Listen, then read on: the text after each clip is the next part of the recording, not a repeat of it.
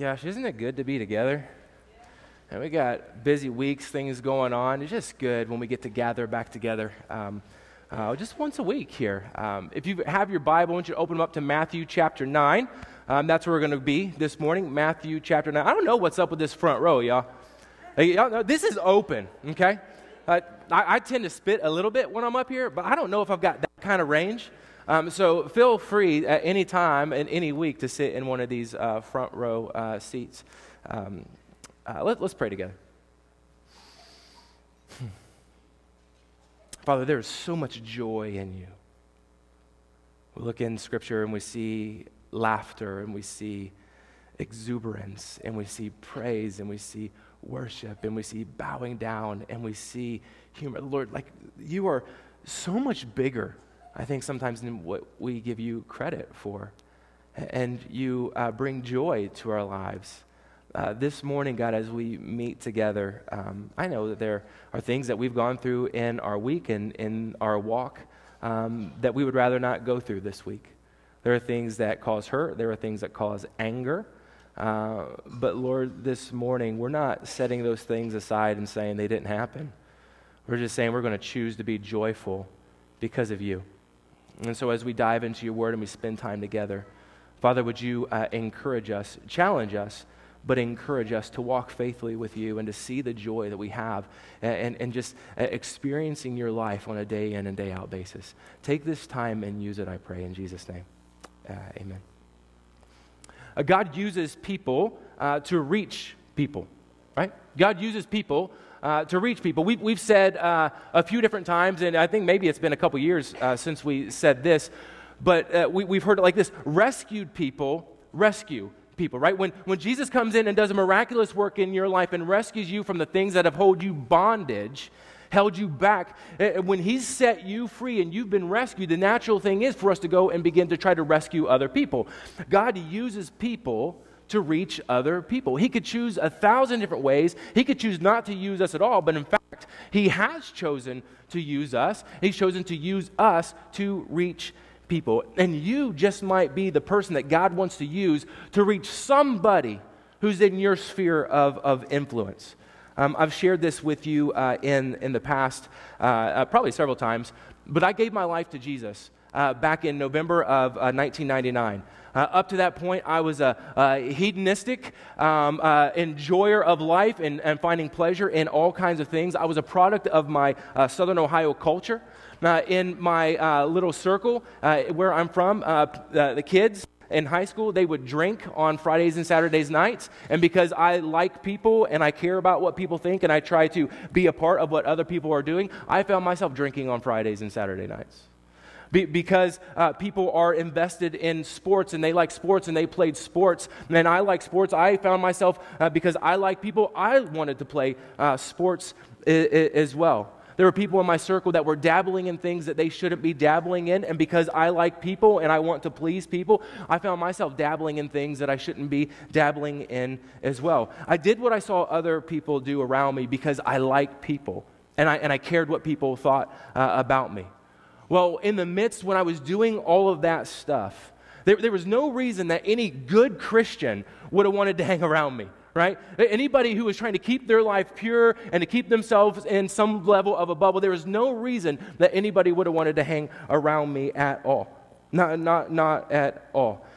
But in spite of everything that I was doing, there was a kid named Joey who was this ultra-conservative Christian. Some would probably call him a fundamental at the time. If there was anybody who was perfect, right, that I knew in my life, Joey would have been in this level of a perfect man. He just seemed like he did everything right, but somehow he wanted to start hanging around me.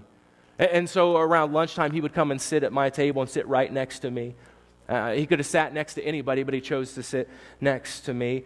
He began to invite me over to his house to play ping pong. I had no clue what ping pong was at the time. And so he'd bring me over and he'd smoke me for a couple hours. And I was like, dude, I don't even know how to get the ball over the net. I don't know why you're over there cheering about how bad you're beating me. I don't even know what I'm doing here. But after a few months, the tables turned and I learned how to play. And then just having time hanging out with him, I learned how to play ping pong and I learned how to beat Joey. But he invited me into the things that he was interested in, invited me into his life. And he asked me questions about my school. He asked me questions about my family, about my future. He was invested in me. And then every once in a while, he would ask me something about Jesus. He said, hey, how do you feel about Jesus? There was never any pressure there. He just naturally would weave Jesus into the conversation one way or another. And he never sat me down and said, hey, let me walk you through a sinner's prayer. He never sat me down and say, hey, I want to walk down these passages with you. He just hung around me, and he spent time with me. He led me to Jesus, but he wasn't the one who actually led me to Jesus. There was a night where I threw my hands up in the air and said, God, my life is yours. You do whatever you want with me. And Joey wasn't even in the room, but the conversations that I had had with him for the past 3 years were conversations that teed up this time where God said, you know what, it's time. I'm going to do a miraculous work in your life. It wasn't just one conversation that I had with him one night. It wasn't one conversation that I had with him when I was sitting down at the table. It was a 3-year process of having conversations with a real person who was really invested into my life, who led me to Jesus. See, God used in that moment a normal person who loved Jesus to reach me, a rescued person who was reaching out to rescue people. He was using a normal person to reach me. He used a kid named Joey. And I want to ask you a straightforward question and a sincere question. It's a question that I've been asking myself for the past month, and really as we were diving into this passage for this week, I just began to ask myself, am I being a Joey for anybody else? Are you being a Joey in anybody's life? Is there anybody that is intentionally in your life who doesn't know Jesus? Is there anybody in your life that you've said, I'm going to allow you to be in my life, or I want you to be in my life, and I know that you don't know Jesus? Is there anybody in your life that you're having real conversations with that just might open up the door and maybe tee up a conversation where Jesus comes in and does a miraculous work in them? And so as you're thinking about that, the question is, if I don't intentionally have people in my life that don't know Jesus, the very next question is, then why? Why don't I have people in my life that know Jesus? Or if I have people in my life that know Jesus, what's the next step?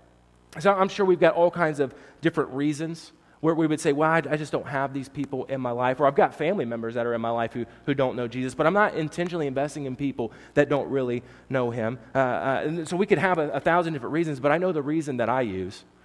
I don't know your reason, but I know the reason that I use. And it's usually because I say I don't have the margin, or I don't have time. I'm really just too busy to be a Joey in somebody's life. And I was just thinking about that this week. I said, I almost gave myself a pass. You know how sometimes you get this idea in your mind and you say, okay, yeah, I agree with that, and I just move on, and you know it's not okay? I almost gave myself a pass and said, you know what, I really don't have time. Man, I'm busy. I'm busy being a husband. I'm busy being a father. I'm busy coaching a basketball team. I'm busy being a pastor. I'm busy doing all of these things. So really, yeah, you are just way too busy to be involved here, and I almost gave myself a pass. But Jesus, in the conversation that I was having with him, made me dig a little bit deeper. So why do you think that your time is any more significant than somebody else's? Why do you think you're busier than anybody else? And then I realized what had been happening in my life, that I was using the aspect of being busy as an excuse. I was using it as an excuse. I was using it as a crutch for just downright being lazy. Too lazy to have conversations with people. Too lazy to follow Jesus into a situation I'd rather not be a part of. Too lazy to have conversations that might make me stay in a situation a little bit longer than I would particularly like to stay in. God showed me this week just this nasty picture of my laziness. In our time this morning, I hope that he shows you something too. It may not be lazy. Maybe it is laziness. Maybe it's apathy. Maybe it's whatever it is. I'm praying that God would show you something. Do you have people in your life that don't know Jesus? We're in Matthew chapter 9 this morning, and I want to read Matthew chapter 9, verse 35, and a few verses that follow. And for most of us, this isn't going to be anything new. Right? Most of us, if you've been around the church for a little while, you've probably heard this passage. But as we read this, I want you to think about maybe seeing this with brand new eyes. Maybe hearing this story with brand new ears and having a new mindset around it. Because I think if we really grasped what's going on here in this passage, that we might just have quite a few more lost people in our circles. Let's read Matthew 9, verse 35. And Jesus went through all the cities and villages, teaching in their synagogues and proclaiming the gospel of the kingdom and healing every disease and every affliction. When he saw the crowds, he had compassion for them because they were harassed and helpless like sheep without a shepherd. Then he said to his disciples, "The harvest is plentiful, but the laborers are few. Therefore, pray earnestly to the Lord of the harvest to send out laborers into his harvest." Now, before we even get to this passage in Matthew chapter 9, Jesus has already done a ton of stuff. Jesus has been on a roll. He healed a dead girl. Like he brought a dead girl back from the dead. He heals this lady who has this 12-year flow of blood. She's been bleeding for 12 years, and because she was bleeding for 12 years, she was untouchable. She was labeled as unclean. She wasn't allowed to be around anybody. So for 12 years of this lady's life, she walked around lonely. And Jesus comes in and he heals her. Not only does he heal her, but there's a man who is, or these two guys that he heals that were blind. In an instant, simultaneously, he heals these blind guys. And he says, "Now go and don't tell anybody about this." But these guys, they were blind, but now they can see. So how do you not go and tell somebody about this healing that's taken place in your life? And so they go and they tell everybody that they know. They say, "There's this man named Jesus who touched my eyes, and now I'm healed. I was blind, but I couldn't see." How can you not go and share this good news with people? That's what they were doing. And then he comes to this man who has a demon inside of him. He's possessed by a demon. He's closed his mouth. He's not been able to talk. He's mute. Jesus goes and he casts this demon out of his life, and now this guy can talk again. And in every city and in every town that Jesus goes to in this moment, every town that he shows up in, I want you to see the immediate emotion that Jesus has in Matthew 9:36. It says, when he saw the crowds, he had compassion for them because they were harassed and helpless, like sheep without a shepherd. So when Jesus sees the crowds, he says that he has compassion on them. I want you to circle compassion there in your Bibles there in verse 36. The word compassion here, it's this word splagnizomai.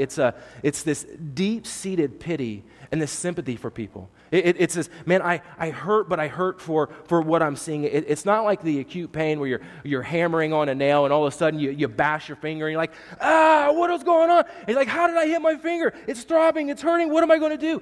It's not this type of acute pain. Right? It's deeper than that. It's the pain that centers into the gut and it churns down deep into the bowels because you've gotten a diagnosis. The phone rings. On the other end, they tell you what's going on inside your body. They tell you what's going on inside of a loved one's body. And you know the damage that's getting ready to take place in them. And you know that unless there's a miracle that happens, nothing is going to get better. It's only going to get worse. It's getting the diagnosis. And so when Jesus sees these crowds, it's not the physical brokenness that he's torn up about. Like he's been healing, some people. He's been doing a miraculous work with people time and time again, healing after healing after healing. But what he's broken and torn up about isn't the physical disease and the broken bodies. It's the fact that people are like sheep and harassed and helpless, like sheep without a shepherd. He sees what's going on with the people in the area, and it has nothing to do with the fact that their physical bodies are hurting in this moment. He cares, that's why he's healing. But why he's broken up is because the sheep are being harassed. They're being tortured, and they don't have anybody leading them very well. See, Israel throughout their history, they were supposed to be led by good kings. They were supposed to be led by good leaders that would faithfully take them and lead them to God, right? That would lead them to a place where they understood God and they were faithful to him. But historically and epidemically, these leaders, they weren't leading the people to God. They were actually leading people away from God. They began to chase after other gods. And as they were chasing after other gods, they brought other people to chase other gods as well. Their hearts and their minds were turned, and they were beginning to turn the Israelite people as well. They didn't treat people very well, and they were by all means selfish in their leadership endeavors. Everything was about them. What worked best for them? What was more pleasurable for them?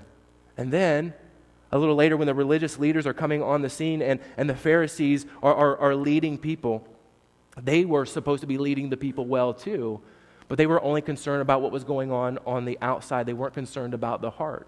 They were concerned about looking well, and they were concerned about losing their authority. And so they kept pushing people back to the rules and to the regulations that had no bearing on what was going on inside of the heart. And we know that in Jesus' Sermon on the Mount, he has this large conversation. He says, I'm not concerned with what's going on in the externals if what's going on the inside is corrupt. So I'm not concerned with external conformity of getting everything right if the inside is dirty. And what the Pharisees were all concerned about was getting the outside of the cup clean, while the inside of the cup was dirty. And so, for lack of better purposes, they had nothing on the inside of the cup to be pouring out to others. And so what they did, as hypocrites themselves, they began to lead the nation of Israel into hypocrisy as well. They were not leading people well at all. And so Jesus sees these are people that are like sheep without a shepherd, nobody really caring for them. And his compassion isn't for the sickness that he's seen. It's this great spiritual need that they have. They're aimless. Their greatest need is Jesus, but yet they're filling it with all kinds of other things, with good work, with fancy things, with moral uprightness, being satisfied maybe with just making it through each day alive. See, on the outside, there would have been people who would have been looking into all these villages and all these towns and saying, you know what? It looks like they've got it all together. It looks like everything is running well in there. They've got hard workers. They're moral. They're keeping their heads down. They're getting the jobs done. They're good citizens. They're paying their taxes, and they're living their best life now. I mean, just look at them. They are having a ball over there. They've got it all together. But when Jesus saw the people that were around him, his gut hurt because he saw people who were being satisfied way too easily with everything that was around them while their greatest need was being left untouched. He saw that people were being satisfied while their greatest need, who was Jesus himself, wasn't being touched. They were staying on the surface level and never scratching down below and saying, this is what your heart really needs. This is what your heart was designed for. See, in our context, most people in our lives aren't looking like they're hurting. Now, there's some obvious people where, man, it is very clear you're hurting, you're broken, and you need help. You need somebody to intervene, and you need to intervene now. But for the most part, the people that are in our lives, they're going to tell you, man, everything is fine. I mean, how are you? Man, I'm fine. Everything is fine. In fact, we go through great pains to make it look like everything in our life is fine. Everything is going well. Like we do it with our bodies, right? I mean, we every single day, we are literally falling apart, right? Tell yourself that. Like every day that we get older, we are literally falling apart, getting closer to death. How about that for the morning? Huh? Yeah. I went to church today, and Anthony told me I'm dying every single day of my life. Every single day of our life. Like we are moving that direction. We are falling apart. And everything that we do, we try to make it look like that's not what's happening. Like I'm not saying don't go to the gym. Like go to the gym. Lift the weights. Get buff. Work out. Like do that thing, right? Be fit. Eat healthy food. Eat the green stuff. Eat the orange stuff. Eat the real bright, colorful stuff that's on the outside of the grocery store. Don't go to the middle because that stuff's bad for you. Stay around on the outside. Be healthy. I'm not saying don't do that kind of stuff. Take care of yourselves. But our physical health doesn't always tell what's going on the inside. Our physical health doesn't always tell the whole story. We do it with our family situations too. Like things aren't always Instagram perfect. Things aren't always Facebook ready in our life, but the persona that we put out in front of people is that we have our lives all together. Everything is perfect for us. Even we do this spiritually too. Us or people in our lives or people in our culture for sure. We've gone to church a little bit in our life, or we've gone all throughout our life and we think that we're good. We've done a few good things in our life and we think that, oh man, we're good. Or we've had a good reading with the deck of the tarot cards and we think, oh man, my life is going to be really good for the rest of my life. I'm never going to run into anything. I've lived morally upright, and so I'm going to be good. And we've even determined for some that I haven't, or I don't. There's really no need for organized religion in my life. And so I've dismissed the very idea that there's a God in heaven who wants to be interacting with me, who wants to be involved in my life. And so I feel like I'm spiritually good, and I think I'm spiritually fine. There are people around you, and maybe even yourself, that you know about God. You know about Jesus. You know the Word. but yet you struggle to know Jesus. And we think we're doing okay. And so we even do this in our spiritual world. And so when we look out and we survey our workplaces, we survey our schools, and we survey our homes and our neighborhoods, the perfect Instagram, the well-manicured yard, the house with all the sweet rides sitting out in the drive, it doesn't mean that everything's fine. It doesn't mean that there aren't people that are hurting that are living inside of those doors. It doesn't mean that everything is perfect. It's to those folks that Jesus is calling us to. Earlier in Matthew chapter 9, he's sitting in the house of Levi hanging out with people that he's not supposed to be hanging out with according to the crowds. And he says, I want you to know I didn't come for those who are well. I came for those who are sick. And what Jesus is saying is there are people in that community, in every town that he's going with, that are walking around sick and they don't know that they're sick. They're most likely people who seem like they have it all together. They're sheep without a shepherd. And what does sheep without a shepherd do? They run off. They find things to get into. They look for good food, but they don't know how to get to good food. They end up munching on the same old grass, the stuff that's not doing any good for them anymore, things that are not adding value to their life, things that are actually maybe killing them, and nobody's there to tell them to move on to the next pasture. Sheep are without a shepherd. They're subject to the wolves. They're dancing around in the meadow, thinking that everything is really good, man. I'm having so much fun out here in the meadow. I'm just prancing along, having no idea that there's a wolf who's watching them, ready to devour in any second. And Jesus is moved by what he sees. And he looks at the disciples who are around them, people that he's chosen to reach other people. And he looks at them and says in verse 37, the harvest is plentiful, but the laborers are few.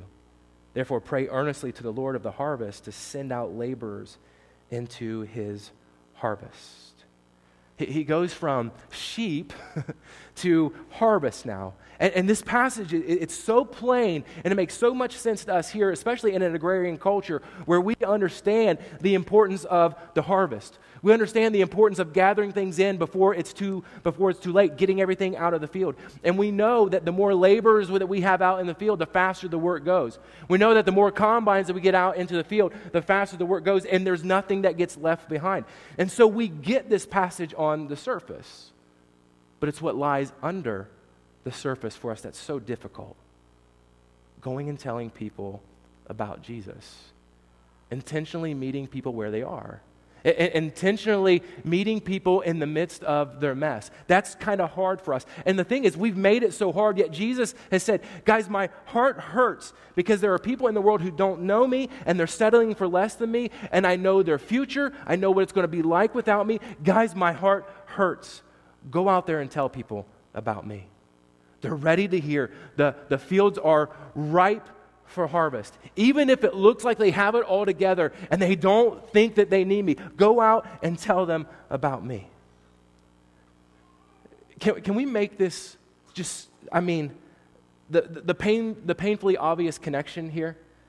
This passage, it's addressed to the disciples, right? It's addressed to them, people who are following Jesus, to go out into the world that isn't going to last forever and to tell people about Jesus. This passage, it's not written to the sheep who are out frolicking around and saying, man, my life is good, and they have no idea that things are bad in their life. It's not written to the sheep. It's written to those who know that there's a harvest that's coming. It's not written to the sheep. It's written to you, and it's written to me to do something about what we see in the context that we see it. It's a call for us to have real conversations with people, to see people where they are, to see the people that are around us, to feel the deep concern of people not knowing Jesus, and to go and make a difference in somebody's life, to be real rescued people who are rescuing people, to be reached people who are now reaching people, to be the people that God is using to reach other people, to be a Joey in somebody's life. But the problem is, we've made this so dang hard. We've made it hard to share the good news of Jesus with people. And we've put labels on it like evangelism, We've put labels on it like winning the lost. We've put labels on it like gospel explosion, know the four spiritual laws, all good things. But people don't understand that, and it scares people to death. We've made what was meant to be so natural in the Christian life to just go and tell somebody, like, hey, there's a God who set me free. Let me tell you about somebody. Like, I was a fish out of water. Somebody put me back into the water. Let me tell you about that. We've taken what was so natural for us, what was to be so natural, and we've made it this super complicated thing that's reserved for these super spiritual, fundamental super Christians who have time to go out and do it. And so we've created 1,000 different ways and 1,000 different strategies to go and share this news. And I think what we've done is we've paralyzed people with our programs, and we've paralyzed people with the strategies maybe that we've tried to use. When I first came to Christ, I was going to a church that was super focused on sharing the gospel with people, as we should be in every single church. And they use something called the Romans Road, right? And I'm sure you're probably familiar with Romans Road.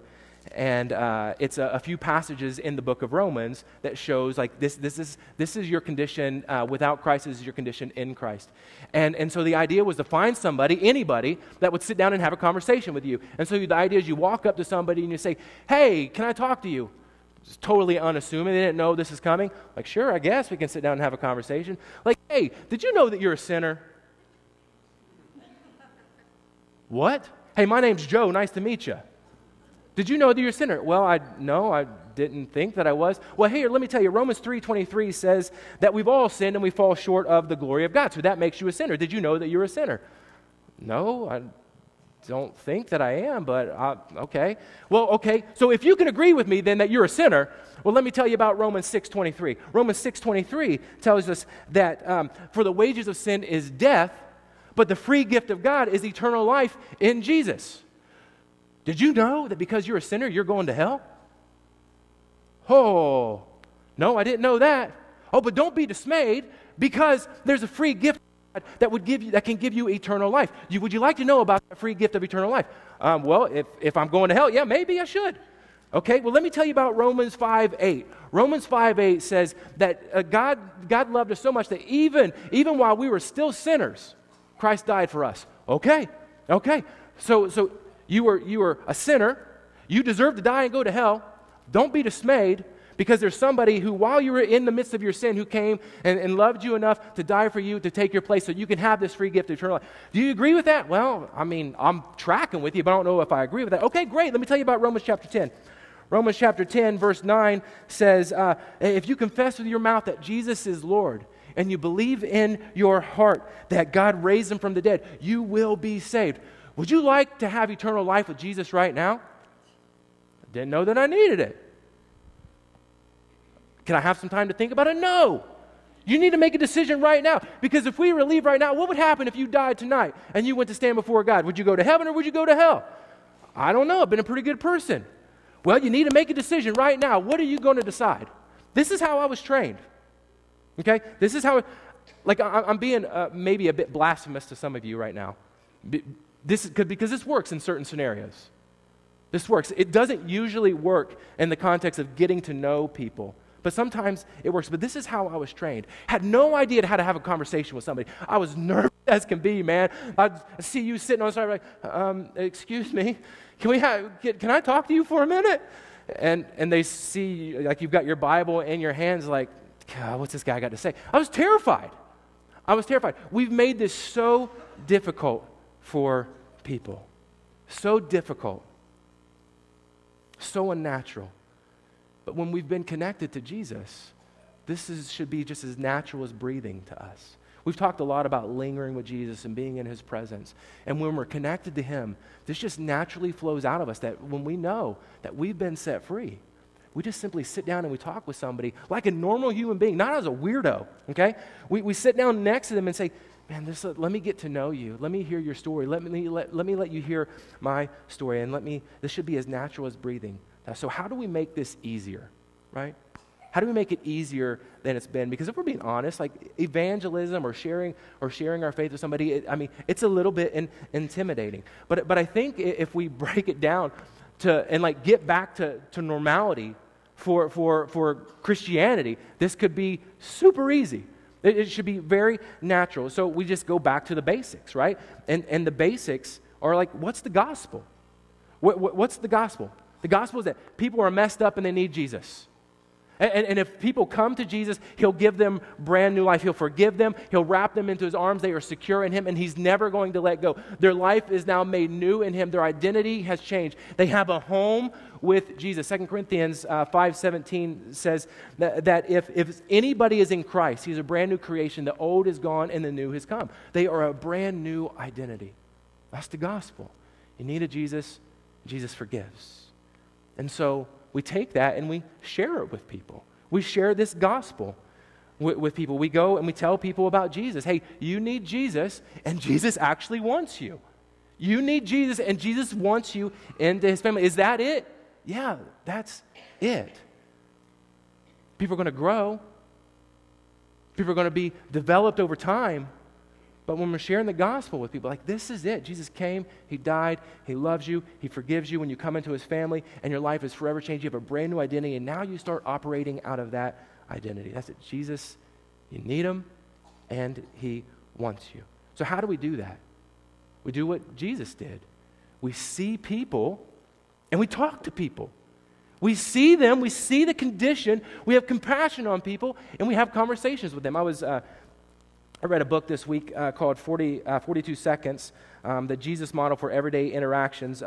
Eva Carson recommended this. It's a short read. It's a fantastic read. It points out the very nature of seeing people and how to have real conversations with people. I would recommend this if you're into reading books. I ordered a bunch of them to have here today, but they're not going to be here till later this afternoon. So thank you, Amazon Prime. And but they'll be here next week if anybody wants one. They'll be $10. It's just the cost of the book. We're not making anything off of it. But it's a good read. It's Jesus. It's how Jesus had conversations with people. He saw people. He saw the need, and he just interacted with them. See, remember, Jesus saw the crowds, and he had compassion on people because they were like sheep without a shepherd. And there's so many stories throughout Jesus' life where he just simply shows up. He spends time with people that nobody expected him to spend time with. He goes and he's easily interrupted by people. Like, he allows people to interrupt him, and he sits and he talks with them. He goes out of his way to talk to people. And what he does is he just develops relationships naturally. He hears the story of somebody, and then he tells them the truth.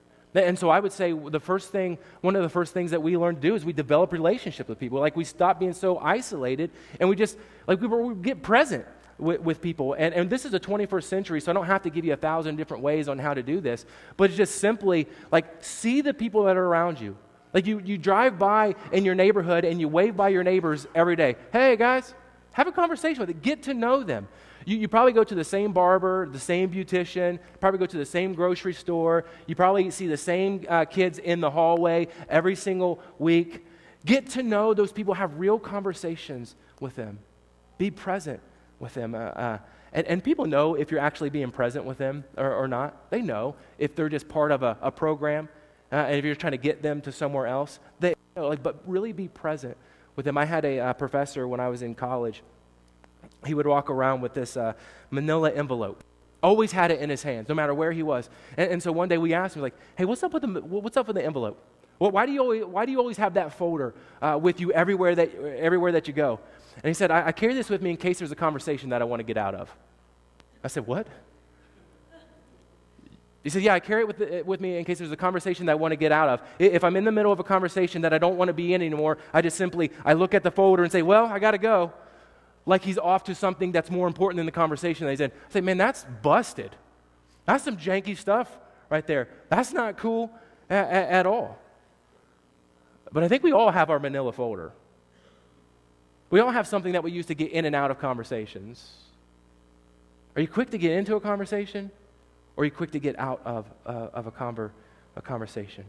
I heard a pastor say at a conference one time, he was talking about his mentor. He said his mentor was a man who walks slow among men. And I said, boy, man, that's what I want for me. I want to be a man who walks slow among men. I'm going to tell you, this is hard for me. right? It's hard for me to slow down because I feel like I've got to go boom, boom, boom, off to the next thing, off to the next thing, off to the next person. It's hard for me to slow. It's easier for me to talk to however many people we have in here right now. It's easier for me to do this than it is to sit down one-on-one with you, Jake. It's easier to sit and talk with a bunch of people than it is to sit down with you, Brad, just one-on-one.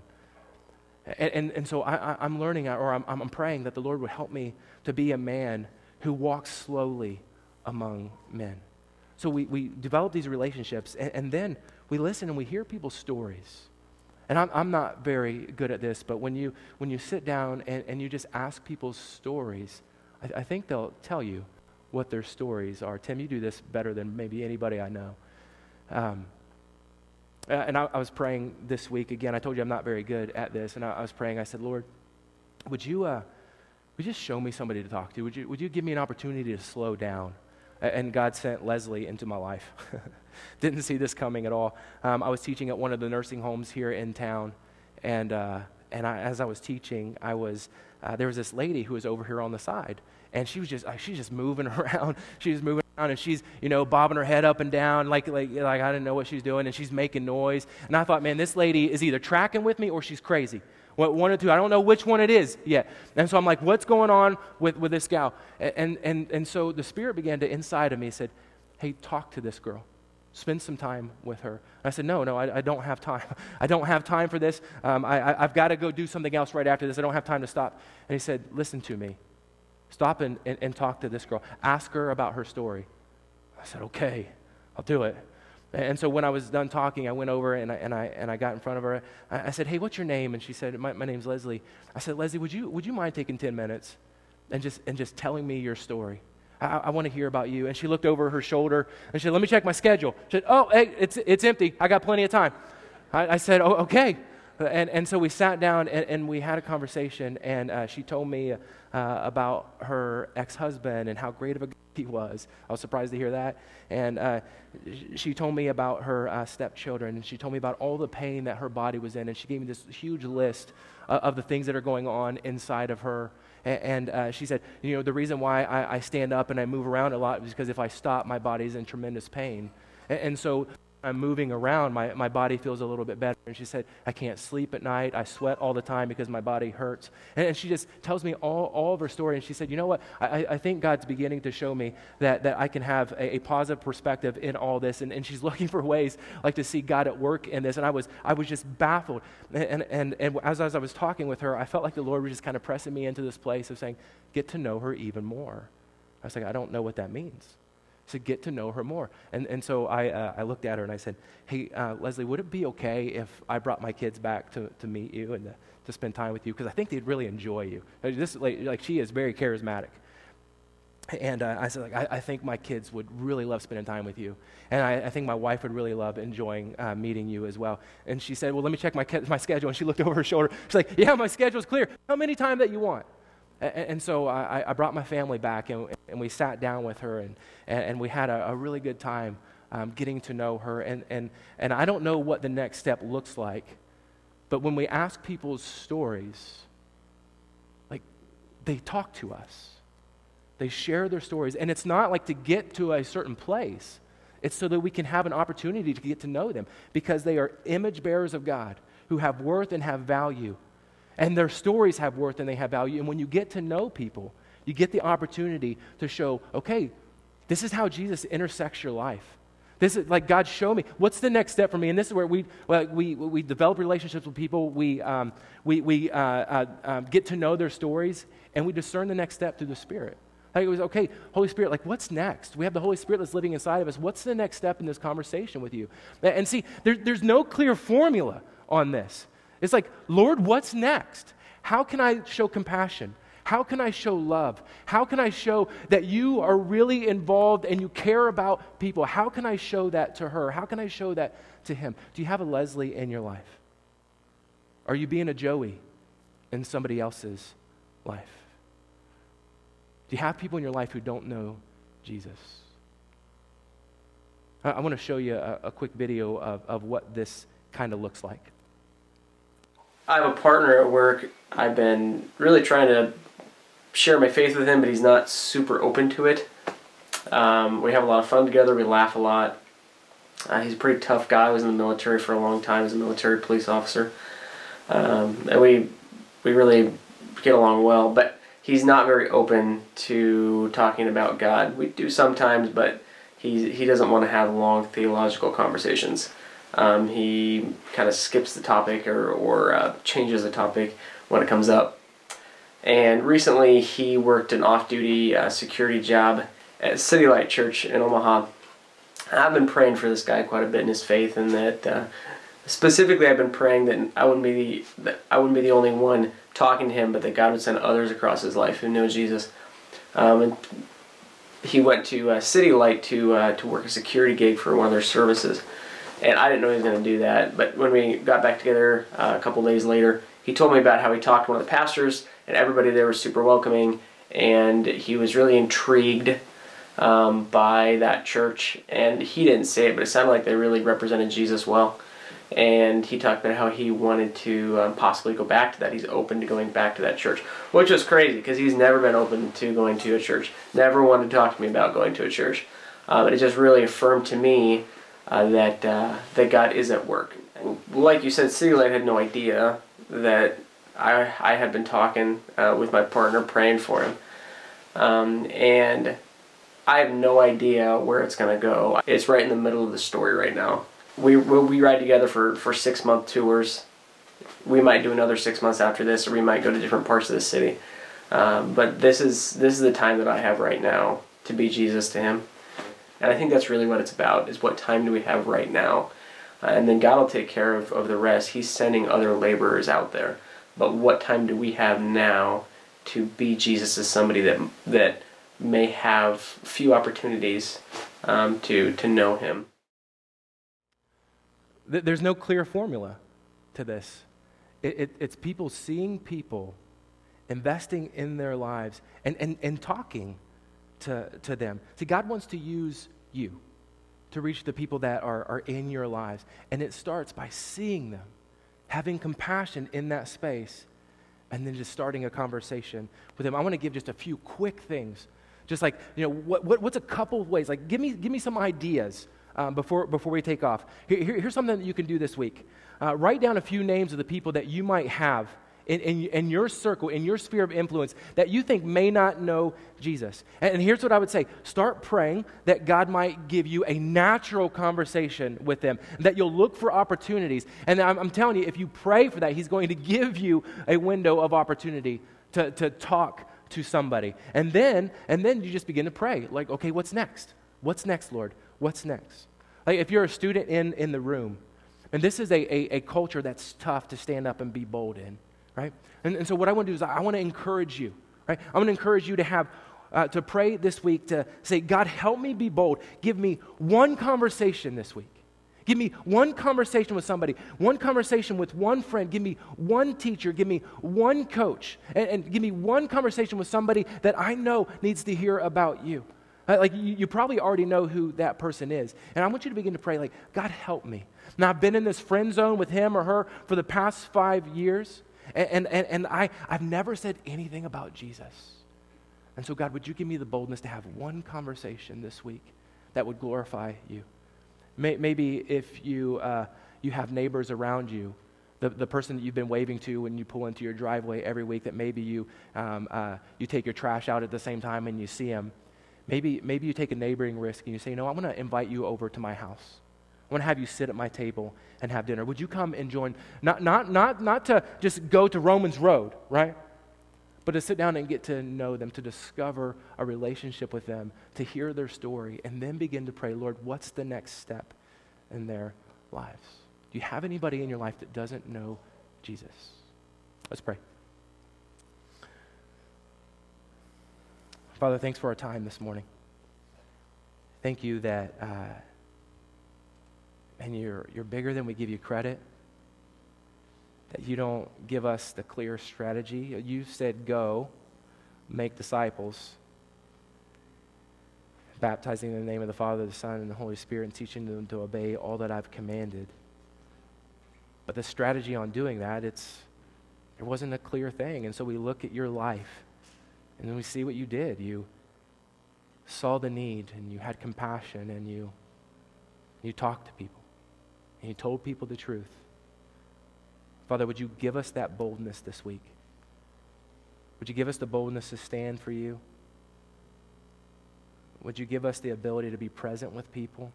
To not to be fast, just to be people who are slow amongst other people. Not quick to get out of a conversation, but maybe even quick to get into one. So that we can hear stories. So we can share life. And so that we can share the truth and the life of Jesus with them. Pray now in Jesus' name. Amen. Love you guys.